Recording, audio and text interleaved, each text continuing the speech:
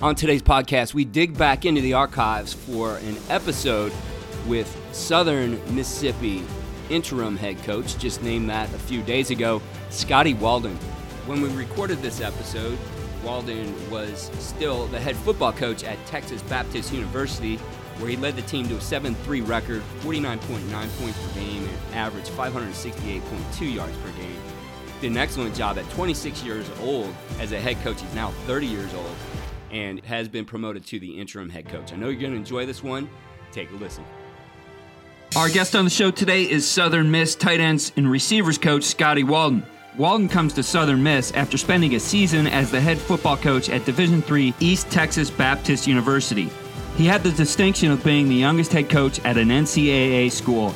The Tigers finished with a 7-3 record a season ago. They also led the country in scoring offense at 49.9 points per game, finishing second in total offense at 564.3 yards per game, and sixth in passing offense at 365.3 yards per game. Coach Walden, welcome to the Coach and Coordinator Show. Hey, Keith, appreciate you having me, man. Coach, we're going to start with your philosophy, and we're going to kind of hold this thing and talk about your philosophy in general, and then get back to, what led you to this point, where you learned those things, who had an impact on you. So let's talk about your overall coaching philosophy and how you're building your program. And obviously you guys have been successful with what you're doing. So what is your coaching philosophy? Yeah, the whole reason why I got into coaching is, just having great leaders and mentors around you, and growing up in a single-parent home, like a lot of the kids we coach, you kind of gravitate to that male role model, that male figure, and that was always my football coach. And so I had a great mentor in Phil Young, who was my high school head coach, and he's definitely a mentor of mine, a guy I look up to, and still coaches in the Dallas-Fort Worth area at the high school level. And but to answer your question on that, it's just about impacting people's lives. I mean, I love football. There's no question about that. Love the X's and O's of it, love the day in, day out of it. But at the end of the day, it's so much more than just a game. I mean, it impacts, so many kids' lives, and you have a chance to reach out to a lot of guys, a lot of coaches, meet new people, especially in the recruiting process. But overall, my philosophy is just to be energetic every day, bring a positive attitude and a positive energy, and to positively impact people's lives once they get done out of our program, once they graduate. So, Coach, what made you want to be a football coach? Yeah, so it's kind of part of what I just spoke about. When growing up and getting to play sports, whether it was basketball, football, just always gravitating to that male role model, that figure, and like I said, been blessed to be around tons of coaches, great guys that have impacted me, and I was blessed early on to get,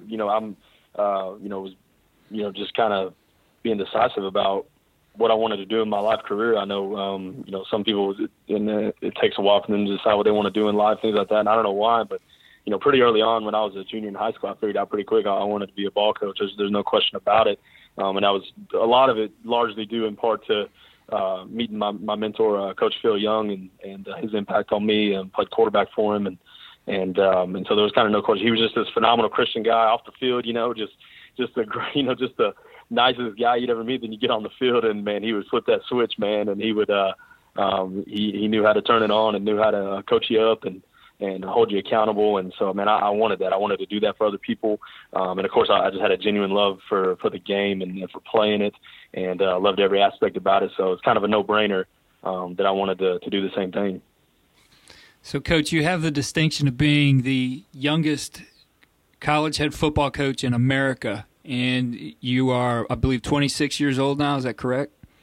I actually turned 27 in November. Okay, 27-year-old. Getting old, Coach, getting old. I'm getting up there. I'm feeling it.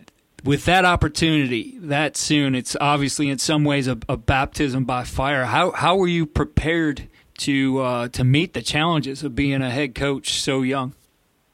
Well, I don't think anybody writes the book on how to do this, and so that's kind of a blessing and a curse, because it's like, hey, man, you're gonna make mistakes, and that going in, and you just do what you know the best. You only know what you know, and so I only know what I know, and so that's the way we know how to do things, and so that's the way we've done them, right, wrong, and different. And when you make mistakes, you just correct and say, okay, that didn't work, and go back to the drawing board on this. But, the best way I was prepared for it was, when I was 22, I was thrown into the offensive coordinator role in my very first coaching job at Sul Ross State University. And so that's where I played in 2011, played quarterback there, and then 2012 just fell into the offensive coordinator role. I was blessed to get that opportunity. But, I was thrown in the fire pretty quick there, too. First, my first game calling a game, it was against a scholarship school. And, I didn't know crap. I didn't know what I was doing. I didn't know if the plays were going to work, if I had the right game plan. I just was rolling with what I knew. And so it wasn't the first time I've been thrown in the fire. It was obviously a whole new challenge, and that's what excited me. Because it wasn't just about offense anymore. It was about the program. It was about the defense and the special teams, the staff, the academics, the whole aspect of running a program. And I've been blessed to work for two great head coaches, Wayne Schrader out at Sul Ross and Josh Ergel, who hired me here at ETBU. Just two great guys that I learned a lot from, and being around a lot of great coaches, having a great staff. To support me and to answer questions when I have them. Scott Heitzman's a guy on my staff right now that has head coaching experience, and I go to him for a lot of stuff. And so just being surrounded by great people too has made the transition easier than it would have been without those guys. And I know for you said the whole thought process of becoming a football coach started when you were in junior high. So along the way, what were some key things you learned that, when you learned them, whether it was as a player in high school, as a player in college, or in your first opportunities as an offensive coordinator, what were some key things in your learning that helped in your development as a coach, that helped you to be able to take on such a huge role within a program so early in your career? Yeah, I think seeing the way the coaches I played for prepared, like Coach Young, the high school coach I played for at Cleburne High School, he would let me come up on Sundays. I would actually come up on Sundays. We'd come in Saturdays, lift after the game, Friday night, and all that stuff, get a film in. And then Sundays, the coaches are up. They'd be up there, working on the next week's game plan and getting ready for practice and all that stuff. And so I wanted to be a part of that, and I wanted to see what that was like. He let me come up and just seeing the way they prepared for games, the detail it took. Because as a player, sometimes you just think you go out on the field and you just think these coaches just, hey, magically we're going to run this play, we're just going to run this, we're going to do that, and it's amazing how much detail and organization goes into preparing just one practice. We even see that here. We staff meet about our practices, and it's not just we haven't solidified on what we want to do. Things like that, but when you're planning those things out, it takes it takes some time, and just seeing that process and then break it down an opponent was huge for me. They let me become a true student of the game by letting me come up to those Sunday kind of meetings. They had those coaches only, and watching film and preparing for the next opponent, and seeing all the detail and all the preparation that it takes to win and to compete. And then in college, getting to be in some great programs and seeing great off seasons, and again, the preparation that goes into that, and just how important all the things outside of football are too, with your off season program and your lifting and your culture, your mentality, how vital those things are too. And it just really, I learned early on that it's not just about talent. And I think that's important, especially being a young coach, that you understand there's so much more to winning ball games than just talent. There's a lot of preparation involved, and I was able to learn that early. Coach, you've put together a phenomenal offense as well. This year, you guys were number one in scoring offense in Division III at 49.9 points per game, and number two in total offense at 564.3 yards a game. And obviously having some potent teams out on the field is important. Before we get into that, though, what things do you do within your program to build a culture that's going to allow you to have the success you can have on the field?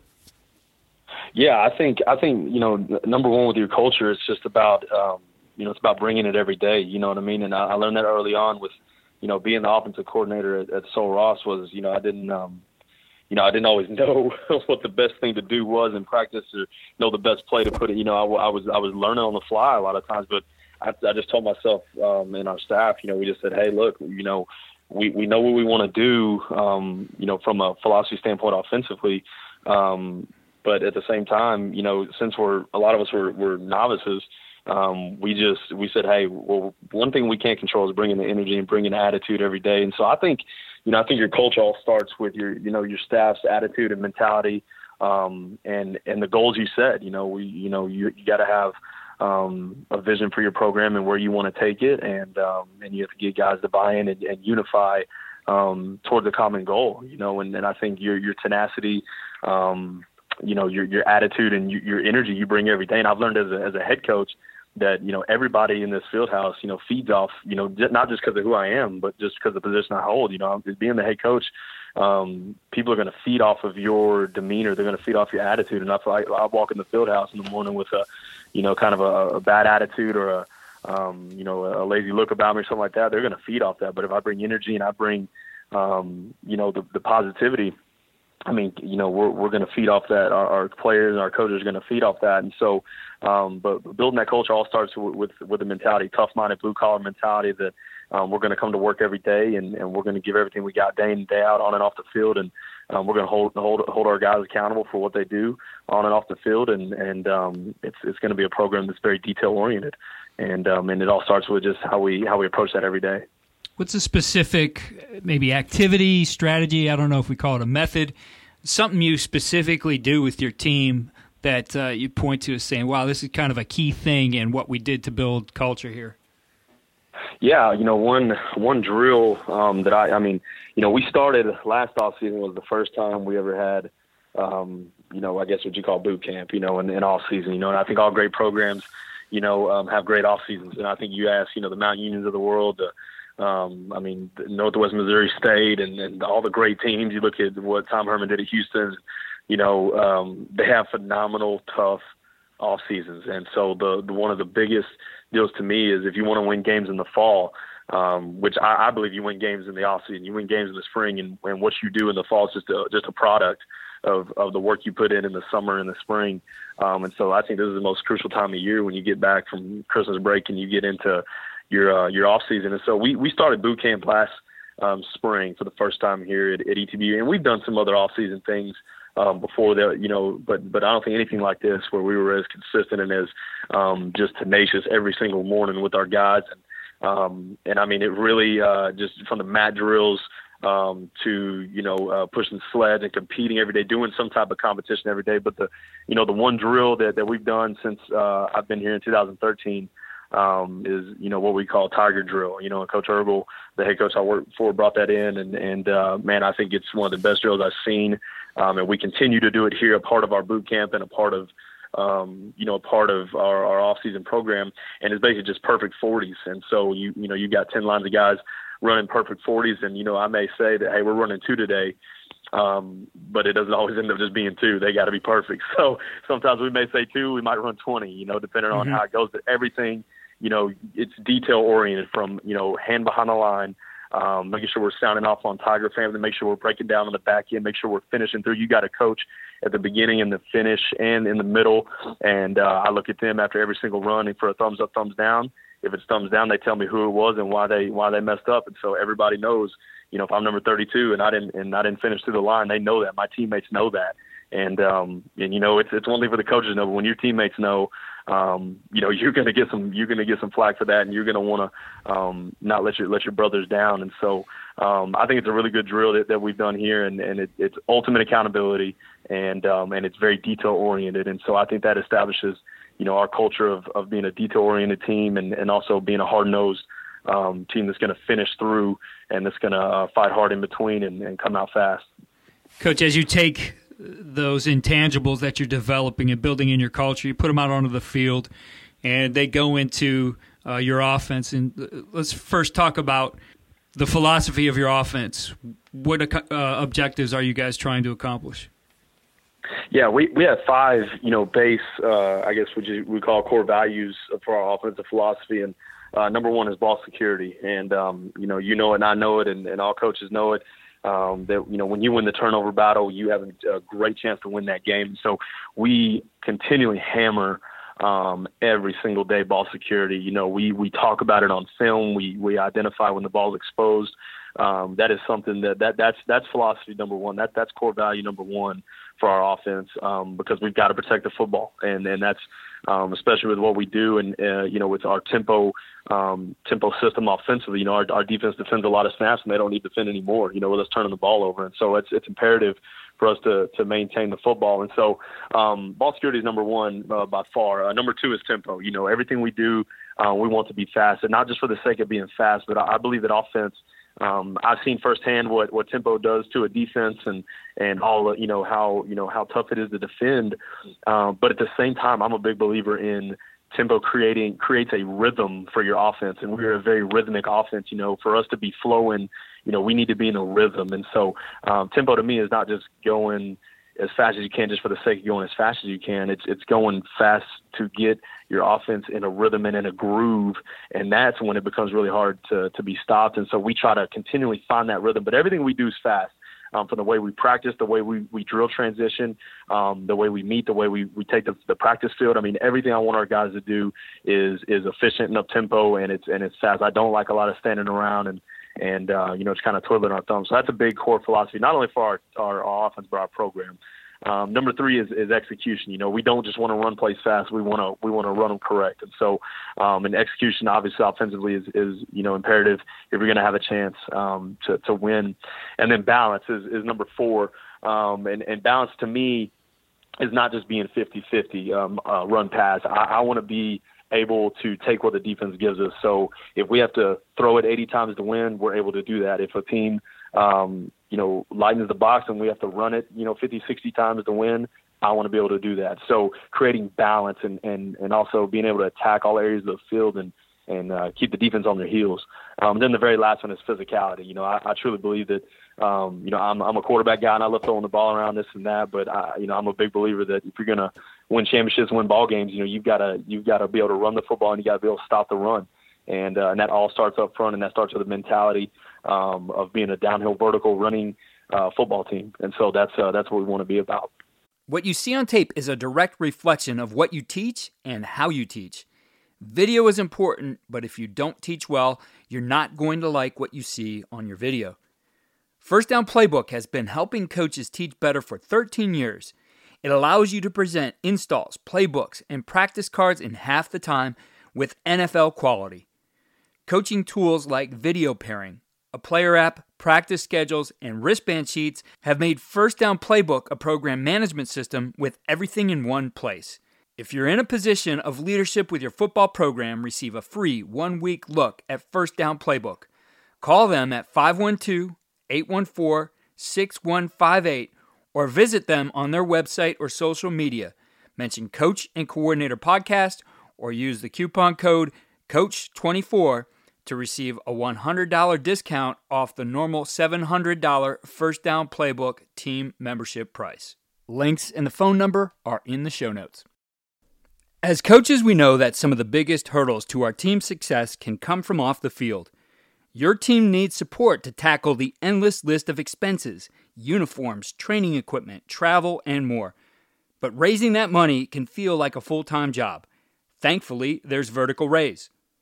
Vertical Raise is the premier online fundraising platform using innovative technology to create the easiest and most efficient system available.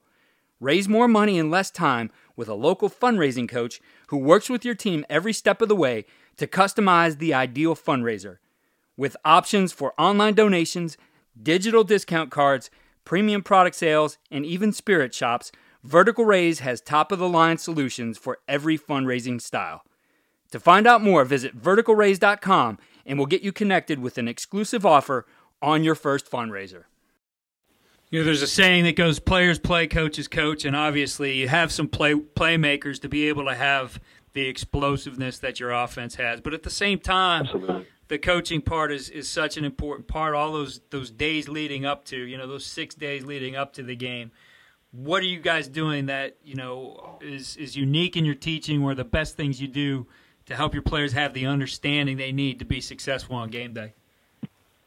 Yeah, from a you know, I'll tell you from a program standpoint, one, you know, talking offense and defense, I think one great thing we do we started this year was we do pat and go with the entire team. So even the defense is doing pat and go early in practice, and the reason why is because I want our program to have the approach of attack style and everything. Defensively as well, we're not going to just sit back and let a team nickel and dime us. We want to be up in people's face and pressure the quarterback and force turnovers. And so, you think how many times does your defense actually, get to catch a football, very rarely in practice, right. Maybe in Indy and stuff like that. But so in this drill, what we do is we've got the offense on one side, defense on the other, and your offense is just your typical pat and go. We work, I'll call vertical. And so while I call vertical, the offense is obviously throwing verticals and the defense is defending the vertical route. So the linebackers are defending this, taking their drop and defending the seam. And then our DBs are all working their drops and getting the ball from the coaches. And then I'll yell post. And so we'll throw a post offensively, and then our defense will work on defending a post, so their drops will change. And then the last one will be a quick game slant. We'll just work a simple slant throw on the offensive side, and then on the defensive side, we'll work on defending quick game and just the catch and throw stuff. And so we'll break on the ball and work on catching it and ball to the chin and finishing to try to go score because defensively we want to make plays. I would love for our defense to score points. That's awesome. That changes games, and so we want to work on that. And so I think that's that's been a really good drill for us early on. But other drills to get more on the offensive side, two things that stick out in my mind. Number one is what we call run-throughs, and we don't really call them walk-throughs. We just call them run-throughs, and it's as simple as it gets. But with my just experience, the more run-throughs we have, the more success we've had on offense. I know the years we've been not as explosive on offense, we have done less run-throughs. The years we've been great on offense, we've done more run-throughs. And so it's basically just a time, all you need is 30 minutes. Just especially during fall camp, we always find a little 30-minute window or something like that. And during the week, we find about 2 to 3 30-minute windows to where, literally we're running through our plays. Like I'm over there signaling. We're not talking very much. If there's a bust or something, obviously we'll address it, but we don't take very long. We're literally just running through our script and working on our how we call the play, the procedure, and you're doing it over and over and over again. And sometimes it can get monotonous, but it's a faster pace. The guys need their cleats on. It's not a walkthrough. It's not a walk and talk. It's literally working our procedure and running through our offensive script. And so that's been a big deal. And then we have a drill in every practice called TOA, and we call it team. It stands for Team on Air. And basically it's a drill where we incorporate the O-line. It's like routes on air, but with the running back, with the offensive line. And we're going to work against the look we're going to see that week. And so we may be in a 2x2 set and working against the 4-2-5 defense. We're going to see the scout team loves it because they don't have to do a thing. We just line them up per formation. We have a graduate assistant who will line them up per formation we get in, and they just stand there. And so our quarterback can identify, who his read is, where these guys are going to be, and then we will have our receivers work their routes, and then we'll also, if we're running an inside zone play, tagging a screen outside or something like that, everybody's going to get a ball. I'm huge on everybody getting a ball. So the running back's going to work the mesh, and then our receivers are going to each catch a ball. There's not going to be a guy running a route that doesn't catch a ball. So we'll have, X number of quarterbacks up there that are able to distribute the ball. And so a quarterback is going to get all of the options in that single play. And so if we're running a 2x2 play inside zone and tagging a screen to it, he's going to throw the screen to the left. He's going to run the ball in the backfield with the mesh, and then he's going to throw the screen to the right in his next drill. Just kind of an example right there. But I think that's a drill where you get a lot of reps really fast, and that's the repetition. The way we practice, I think, is key, and that drill TOA helps us get there. With your TOA, you didn't mention your offensive line, but they got a front there, and they're blocking those guys. Yeah, absolutely, absolutely. Yeah, so we'll work against the front. We'll see, and even our O-line coach, if he needs to see a twist or something like that, we'll go to contact up front, and so they're the only ones that move. And so what we'll do is we'll go 3 reps with the O-line, and then everybody else, the skill guys, all rotate after 1 rep, and so the running back gets a rep, receivers get a rep, they come off. Quarterbacks will assembly line down, as I was saying. They're just going to go through each progression or read, and then the O-line is going to get 3 straight shots. And the reason why I like for them to do that, our O-line coach, Coach Cochran, likes for them to do that is because, it simulates us in a game because, we're going to run a play, then we're going to get right back on the ball and run a play. I mean, we're going so fast, and so it's snap the ball, inside zone, get reset, snap the ball, inside zone, get reset, and then I'll probably change the play. Usually we'll go 2 reps of the same play, and then we'll flip it to the new play, and so then we'll get a rep of something else. So I just want those guys working on snapping the ball, doing their assignment, and then coming back and then getting reset again and going again, and then we'll rotate them, and it kind of helps them, get in shape for the way we run our offense.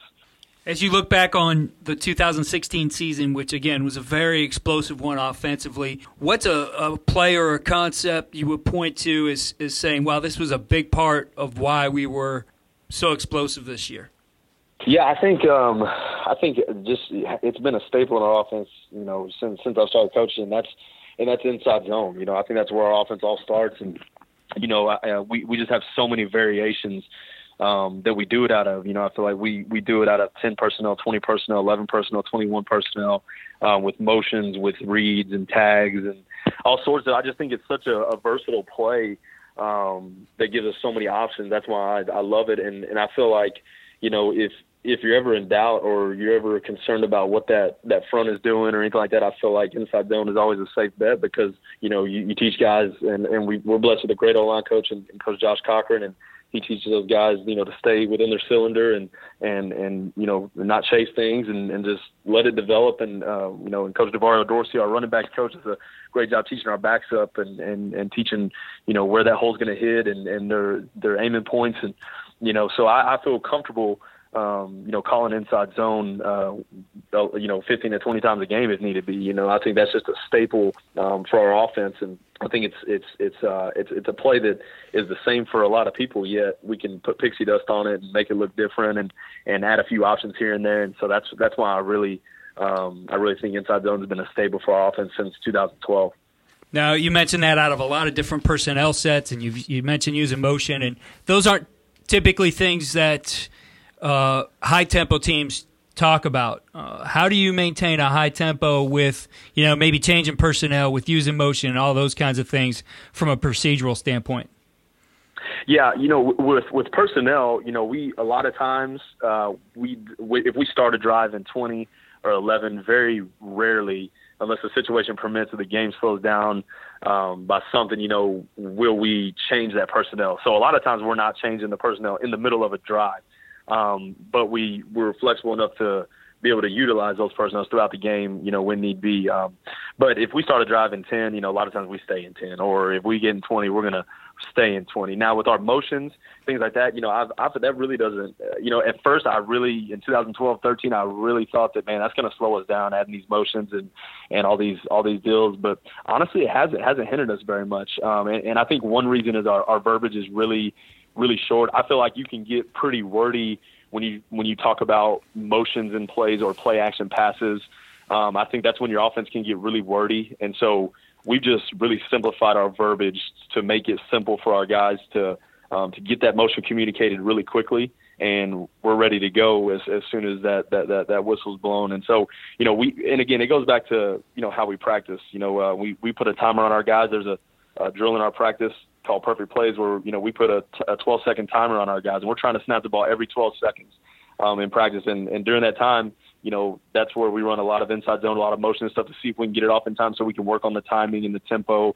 And so we work it enough to where I feel like it doesn't slow us down. So it's been good for us. What was your most explosive play this past year? Oh, haven't charted it. Trying to think off the top of my head. I think 4 verticals has always been a big play for us as well in the pass game, and we hit a lot of vertical throws this year. So I think 4 verticals in the pass game, and it's kind of like inside zone to me. There, we run it so many different ways, and it's such a simplistic read for the quarterback, and I think it gives you a lot of options, a lot of freedom as well. And so, a lot of times he can tag what he wants to the backside or however he wants to do it. And in the run game, like I said, inside zone for sure was the most explosive play in the run game, especially, and you're talking full zone, lock zone, inserting the H-back, all that good stuff. So, just all those variations I still count as zone. And then 4 verticals in the pass game was pretty explosive for us this year.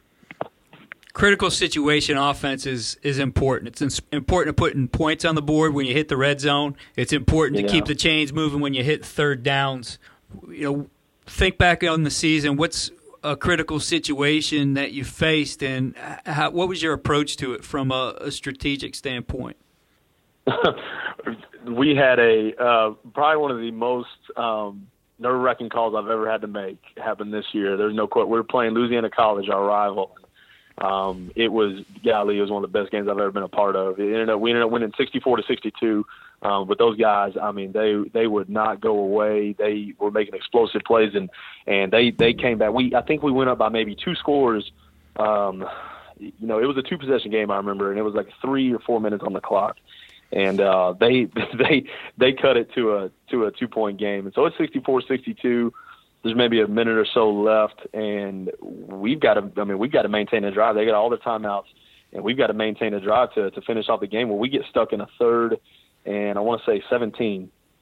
And we have to, if we don't convert, they're going to get the ball with good field position and a chance to win the game. And so we get to a 3rd and 17, and the thought process at first was they were going to bring pressure and try to get the ball out of our hands quick, and we talked about it on the headsets, and they we kind of we made the right call, thinking that that they were actually that they were going to back up on it. We initially talked about, man, they're going to come after us. They said, no, I think they're going to play safe here and back them up. So we decided to run just a version of Y cross, and so we hit a version of Y cross, but what came open and what we were hoping would come open was a curl route.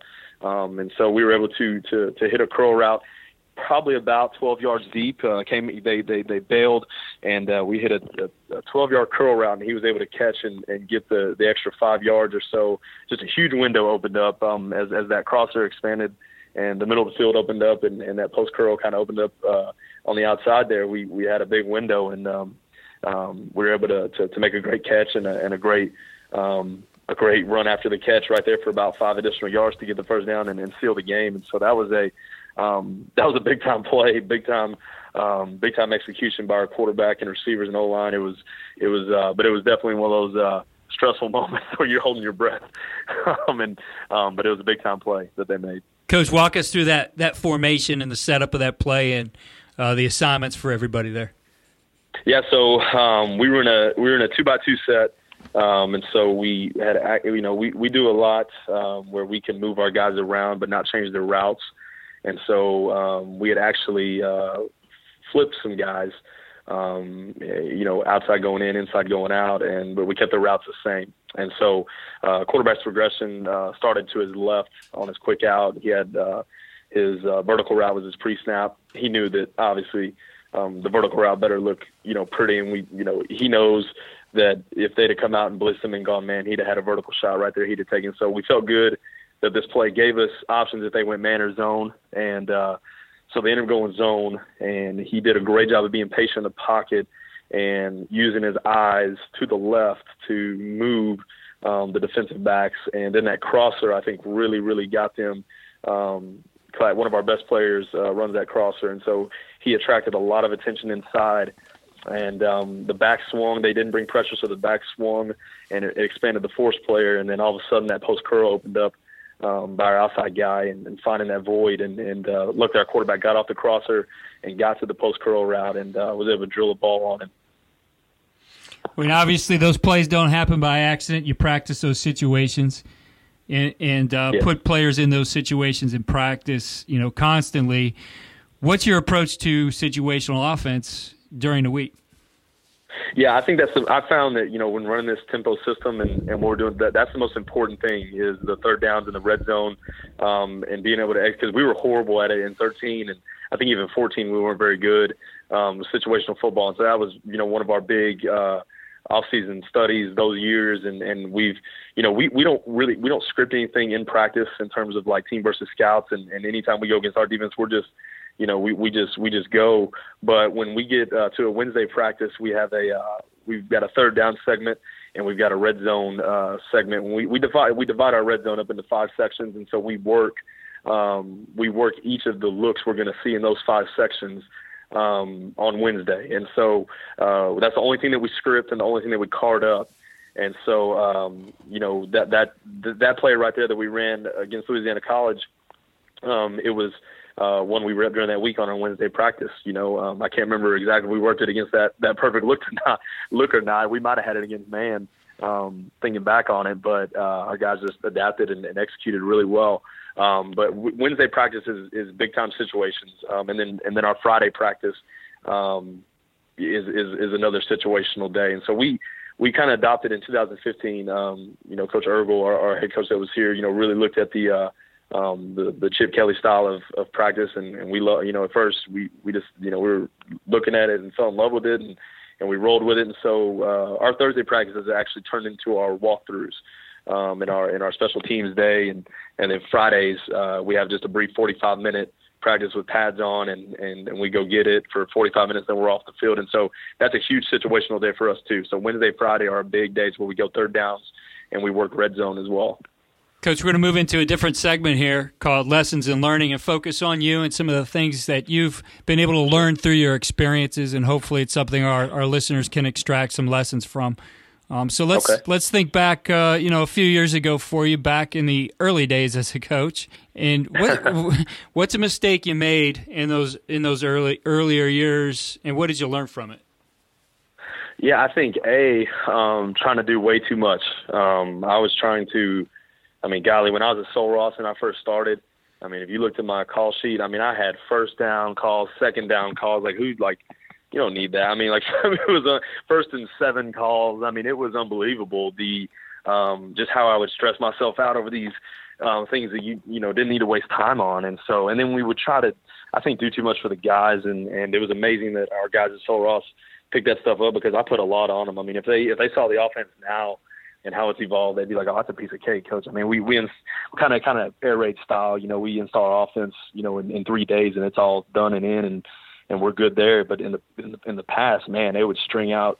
We would just try to install way too many formations, way too many run game schemes, and we kind of narrowed it down to 6 runs and 6 base dropback passes and 4 formations. And it used to be crazy. It used to be way more than that. And so I think doing too much, and then B, just not letting players play. I think early on, I would try to overcoach the quarterback too much, overcoach a position too much, and really learn to just let those guys play. Just put them in a we've developed I think a good system to where we've put guys in a position to make plays. So just let them go do it, and so early on I had to learn that, but the biggest thing was not putting too much on them and being simple in what you do. I've always been interested in the use of technology to make our jobs more effective, so I'm excited to continue sharing modern football technology with you here on the podcast. This innovative system leverages tendencies to improve self-scouting, game planning, and in-game decision-making at the speed of the game. Modern football stands out because it's a battle-tested platform used by teams at all levels, like 4-time national champion Bishop Gorman, the 5-time California state champion Folsom Bulldogs, 6-time Texas state champion Lake Travis, Cal football, and the CFL's Grey Cup champions, the Montreal Alouettes. So book a demo today to see why these teams trust modern football technology. Visit www.teammofo.com/demo and mention Coach and Coordinator Podcast or use the coupon code CC10 to receive 10% off your first year. What's the best coaching advice you've received in your career? Keep it simple, stupid. The KISS method, for sure, without a doubt. That anytime I'm debating on a play, debating on something, I just I revert back to that KISS method. And hey, at the end of the day, keep it simple and let your playmakers go make plays. Since there isn't the book on it and there's not a lot you could rely on, we're going to let you give this advice. So if you're given an opportunity, there's those guys out there even at the high school level who get these opportunities very early for whatever reason. If you get that opportunity early as a young coach, what advice would you give to them? Yeah, I think everybody talks about obviously the money and things like that. I think that it's that getting an opportunity early. It can't be about that. You've got to look for. My biggest deal looking for an opportunity early is looking for a a great opportunity to get hands-on experience. You know, I transferred to Sul Ross State University, and they were not a winning program. It was kind of very, I guess, an unpopular decision, I guess, you know, amongst some of my friends, things like that, because it's like, why would you want to go there? But the reason why I wanted to go there is because I saw opportunity. I saw opportunity, A, to play, but B, I knew that I wanted to coach, and I had spoken with the head coach about that opportunity once I was done playing, and I knew that no matter where they put me, whether it was with defensive backs or linebackers or running backs or wherever they would put me that next year coaching for them, I knew that I would get hands-on experience because we didn't have a big staff, and you know, in Alpine, Texas, not many people are, you know, moving their families out there to coach, and so you know, that was I knew I'd have a great opportunity to get hands-on experience. And so I know a lot of people, you know, tell you to get on with somebody, a great coach who's got a winning tradition and knows what he's doing and stuff, and that's great, and I think that's definitely an avenue to go. But I loved just getting the hands-on experience and trial by fire. You know, you get in there, you get to coach your guys, and I don't think anything beats that hands-on experience. But you got to have some humility in that, because a lot of times those early opportunities, you know, aren't at the most maybe prestigious programs at the time. But that's the fun part about this. You know, I love seeing programs be rebuilt, and I love seeing cultures change, and that's an awesome deal. And so you got to.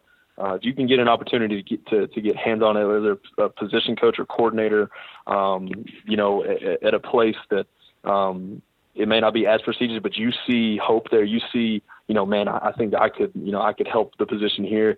I mean, looking for those opportunities where, you know, those kind of, I guess, those jobs that no one else is, you know, just applying to or gunning for, you know, with 800 applicants or something like that. I mean, I think those opportunities are the unique ones, and the ones I would look for as a young coach to get hands-on experience, because I think you'll grow from it.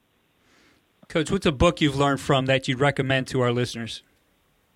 Yeah, I like, you know, I like Mike Leach's Swing Your Sword. I really like that. I love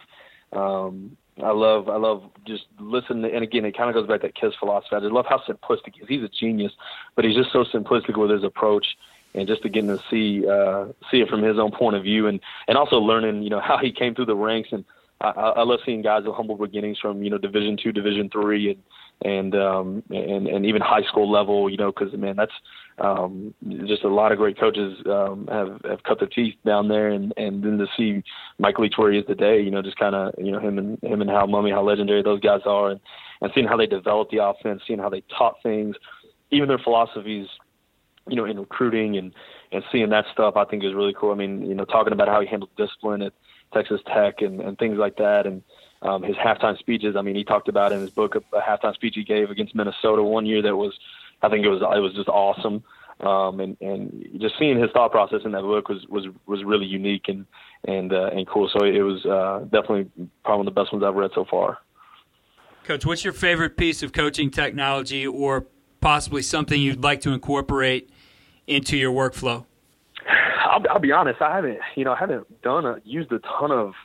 I mean, I know this is going to be just a very simple answer, but Huddle. I mean, that's just for sure the simplest, and it's so user friendly. And you know, we haven't used just a ton of technology with our stuff. I know I've seen the virtual reality stuff getting big, and I've actually had a chance to put that helmet on and you know, see the defense, and I've seen that deal, and that's really cool. I think that's unique, but also, I mean, shoot, you know, we talked in the offseason already just about like bringing the quarterbacks up and, you know, playing Madden now. I mean, golly, you can get on Madden now and, you know, put the quarterback against the look he needs to see and have him make his decisions. I think that virtual reality stuff, just seeing things like that get bigger is really cool, unique. I wouldn't mind looking at that type of stuff.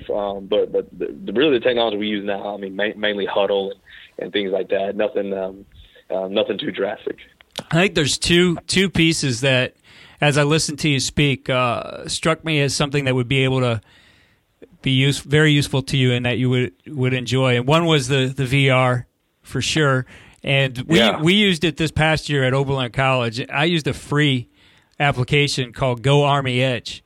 And, I mean, it did everything it needed it to. We used it for our offensive line primarily, creating what we call the simulation room. So we're in an old racquetball court. We put the projector up top, projected it onto the wall, and they would have a defense against them, and we would just rep through picking up our blitzes, our pressures. So from an assignment standpoint, it was very sound, and we did some things with our quarterbacks as well.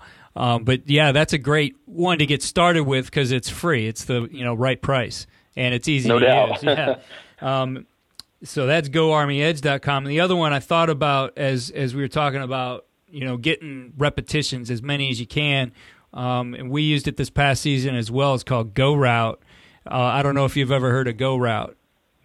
Yeah, I heard of it. Not sure all that it does. So basically, it's they have a version now with the heads-up display, actually a display within the helmet. But that one is like that one might be out of budget, but the out of the budget. Yeah, the wristband one's pretty affordable, and that one allows your players. You have a coach working on the iPad or whatever, and it reminded me of it when you said, okay, your line coach on Team on Air would sometimes give those guys contact up front, but basically the coach just presses a button and the defensive play appears on their wristband. They see it real quick. They could align and go. So it does allow you to practice against a faster tempo defense instead of having to run in, get the card, see all those kinds of things. I know how critical it is to get that set up to be able to work your procedures in practice. So that's something that's an advantage as well.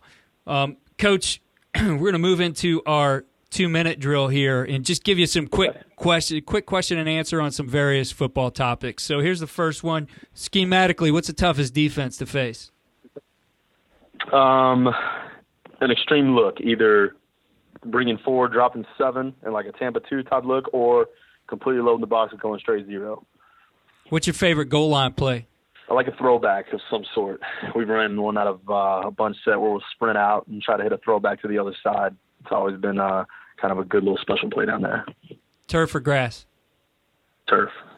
What's your favorite backfield set? One back. Day game or night game? Night game. If you had to run your offense from one formation, what would it be? 2x2, 10 personnel. What's your favorite quote? Louis Pasteur, famous chemist, he said, let me see. Let me tell you the secret that has led me to my goal. My strength lies solely in my tenacity. Should the kickoff be eliminated? No. If you could pick one football coach from the past, either retired or no longer with us, to learn from, who would it be? John Wooden. How about from the present? Tom Herman. How many teams should be included in the FBS playoff? I think 8. All things being equal, run it or throw it? Throw it. Good job on the 2-minute drill there, Coach. Here's our final question, and kind of an important one. There's all these things we talk about. All these things we look at as coaches that we build into our program, but what's the one thing you'd point to as giving your team the winning edge? I think it's the way we practice. I think it's the repetitions we have in practice, and I think it's the tempo in which we practice, the efficiency in terms of on the field and off the field. It's the way we talk to our guys and love our guys, holding them accountable. But I think, from a football standpoint, the way we practice, but off the field, the coaching the whole player, taking a true investment into not only their football life, but their personal life, and their academic life, from spiritual, academic, and football, putting those things together and coaching the whole player, I think, leads to them just kind of creating a bond and a family type atmosphere to where they want to go give it all out on that field for you. Coach, I really appreciate you taking the time with us. I look forward to you doing some great things in your career. You obviously already have a great start to it, but thanks for taking the time to be here. I appreciate it, Keith. Honored to be on. Thank you. Thanks again for joining us on the Coaching Coordinator Podcast. Stay tuned for more news about the podcast and its future direction. Follow me on Twitter at Coach K. Grabowski. And if you are enjoying the podcast, please head over to iTunes and give us a 5-star rate if you have a minute. Write a review. It really helps the podcast.